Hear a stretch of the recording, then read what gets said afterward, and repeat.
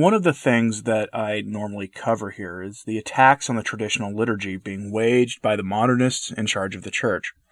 The hostility many bishops and cardinals have to the traditional Latin Mass is almost legendary at this point. It's certainly not limited to them either. I've personally encountered priests who are quite nice people, full of love and joy for the laity and the Mass. And then when the subject of the timeless traditional Latin Mass that can be traced all the way to antiquity is brought up, their eyes fill with rage, and they get angry, as if a switch had been flipped that turned them into some kind of antisocial person not fit for public service. If you're dedicated to the traditional liturgy and the traditional teachings of the faith, or as maybe we should call it, the Catholic faith, then you've probably had similar experiences as well. The attacks on things recognizably Catholic from the modernists is always shocking. To that end, I have a story for you about a bishop in the United States deciding that now was the right time to issue a ban on reverence in the new Mass and to make veiled threats about the spread of the traditional Latin Mass. So let's get into that. But first, I wanted to thank the patrons of this channel for their continued support. It really does enable the work of this channel to continue. If you want to join the supporters of this channel, you can do so through Patreon or Subscribestar for as little as $1 per month, or through the mail or Subscribestar for a single donation. It really does help this channel keep going, and please support the other content creators you like as well. Thanks. Back to the news. That out of the way, let's go. As you probably are aware, the traditional Latin Mass is growing rapidly, with demand far exceeding its availability. Some students of the revolution in the Church object to the return of the Mass that was never formally abrogated, as it signals a return to pre-Vatican II days and ways of living the Catholic faith. For with the traditional Latin Mass comes with it a return to traditional homilies, and even a return to the real teachings of the Church. These things are inseparably linked, and that worries some people. Why?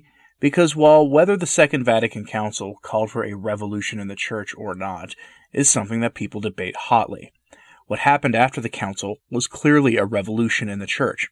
They even said as much, with bishops now openly defying the Pope on matters of traditional Catholic morality, and the embrace of feminism in the Church by some of the hierarchy, among many other elements of modernism, such as the James Martin lifestyle being pretty much tolerated at this point. In turn, the faithful react by re-embracing and returning to tradition, so to speak. That has these men worried. Today's story is just another example of that. In the Diocese of Boise, Idaho, Bishop Peter Christensen has issued a directive against both saying the new Mass with the reverence due to the worship of God, as well as making a veiled threat against the continued growth of the traditional Latin Mass. Church Militant first reported this story in print, but I have a copy of the message sent to the faithful in his diocese that I'll read verbatim. The relevant portions of it anyway. He does address other things, but there are only certain parts that are relevant to our topic today. It was published in the Idaho Catholic Register. What I have is a screenshot of the document, and if you're listening to this podcast on YouTube or BitChute, it will be on your screen. You can also go to my sources blog at returntotradition.org and find a link to it in your show notes there. Here's the directive from the bishop in his own words. Bishops in the Diocese of Boise will face the people when presiding at the ordinary form of the Mass. Paragraph 299 in the General Instruction to the Roman Missal makes it plain that the Universal Church envisions the priest presiding at Mass facing the people. Paragraph 299. The altar should be built separate from the wall in such a way that it is possible to walk around it easily, and that the Mass can be celebrated at it facing the people, which is desirable whenever possible. This is unambivalent, and I am instructing priests in this diocese to preside facing the people at every celebration of the ordinary form of the Mass. There are priests who prefer ad orientem. I am convinced that they mean well and find it a devout way to pray. But the overwhelming experience worldwide after Vatican II is that the priest faces the people for the Mass, and this has contributed to the sanctification of the people. Sorry.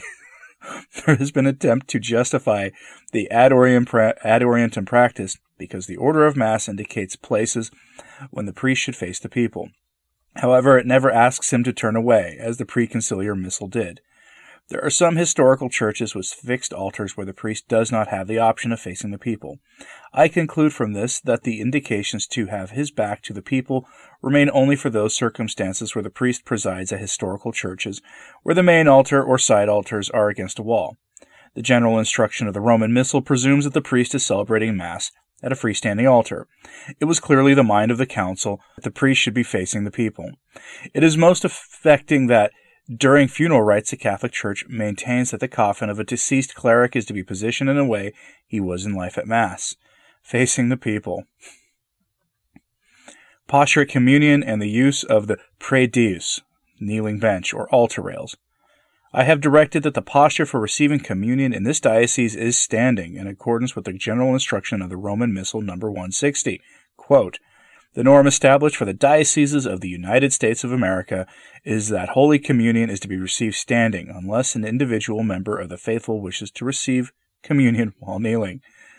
While it is the right of the faithful to kneel to receive, nor may any communicant be denied communion based on posture, given that the established norm in this country is standing, I am instructing that priests do not use furniture or items such as the praedius and communion rails, as these may be seen to undermine this norm or to imply a preference for kneeling to receive." So the bishop is putting a stop to the rise of ad orientem worship by the priest in the new Mass. Why? Well, his excuse is that the general instruction of the Roman Missal, but in reality what you're seeing across the U.S. and in the broader West is a return to traditional postures and piety of the priest in the Mass, with the recognition on the part of the priest that the priest is the head of the body of the faithful, and that he leads them as one in offering the sacrifice to God. Theologically, there is a lot going on in the posture of the priest, and in facing the people, theologically anyway, it appears that the sacrifice is being offered to the people, not to God, as if the people were the object of worship. Some will say that sounds far-fetched, but many priests act as if the Mass were their own private devotion, or that it was about them. I hate to say it, and others have noticed this as well, as the bishop himself later admits in his letter when he says it's not a private devotion. For a deeper dive into the problems many of us have with the new Mass, I recommend the work of Michael Davies, who really dissects what's going on. You can find his talks on the new Mass and its Protestant origins on the Sensus Fidelium channel.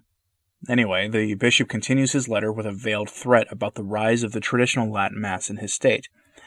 At the time of production of this video, there were 9 Masses in the so-called extraordinary form available in the state of Idaho, with several closed parishes that had offered it in recent memory as well. Of the 9, 3 are diocesan, 1 is run by the Fraternal Society of St. Peter, and 4 are run by the Society of St. Pius X, and then 2 are run by the CMRI, and then there's 1 that might be independent. So that's 9 or 10 of them. And as all the research indicates, the traditional Latin Mass is growing rapidly across the country, with Mass attendance growing to the point where new buildings are needed to be constructed to better serve the needs of these families, and many priests learning the traditional Mass to better serve them. The members of these parishes are also almost always an average of like 30 years younger than the parish averages for the new Mass, and that also has some of the bishops worried. Here's what the Bishop of Idaho had to say on the traditional Mass. Celebration of the extraordinary form. With the publication of Pope Benedict XVI Summorum Pontificum, it became permissible for priests to celebrate the extraordinary form of the Eucharist. Extraordinary form of the Eucharist? What? Without applying for permission to their local ordinary. I am requesting, however, that as a matter of courtesy, I am made aware of any such celebrations. As well, this information must be made available to the Holy See in a formal report during each ad limina visit.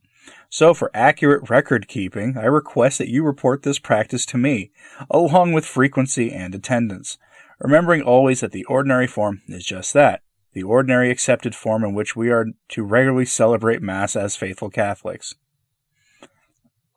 Now here he goes on to say that, in an ordinary form, so-called ordinary form, the priests are not permitted to ad-lib things in the Mass, and I guess good on him for that.